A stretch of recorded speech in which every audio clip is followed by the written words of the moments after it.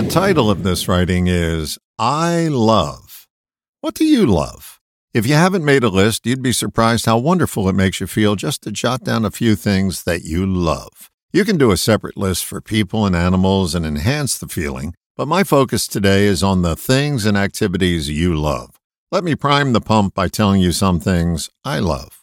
I love hot tea, reading a book on a rainy day, taking photographs, sending photographs to people, naps, Macintosh computers, Arnold Palmer's, that's unsweetened iced tea and lemonade, homemade salsa, sitting on a beach chair in the wet sand near the ocean, body surfing, Tom Brady football, getting an idea from out of the blue, hearing laughter in our home, seeing early morning and late day light. Hey, this list could go on forever, and the more you add to it, the more love you feel. Don't take my word for it. Just take a few moments to jot down the things you love and notice how much better you feel. Doesn't cost anything to do, and it beats feeling blue.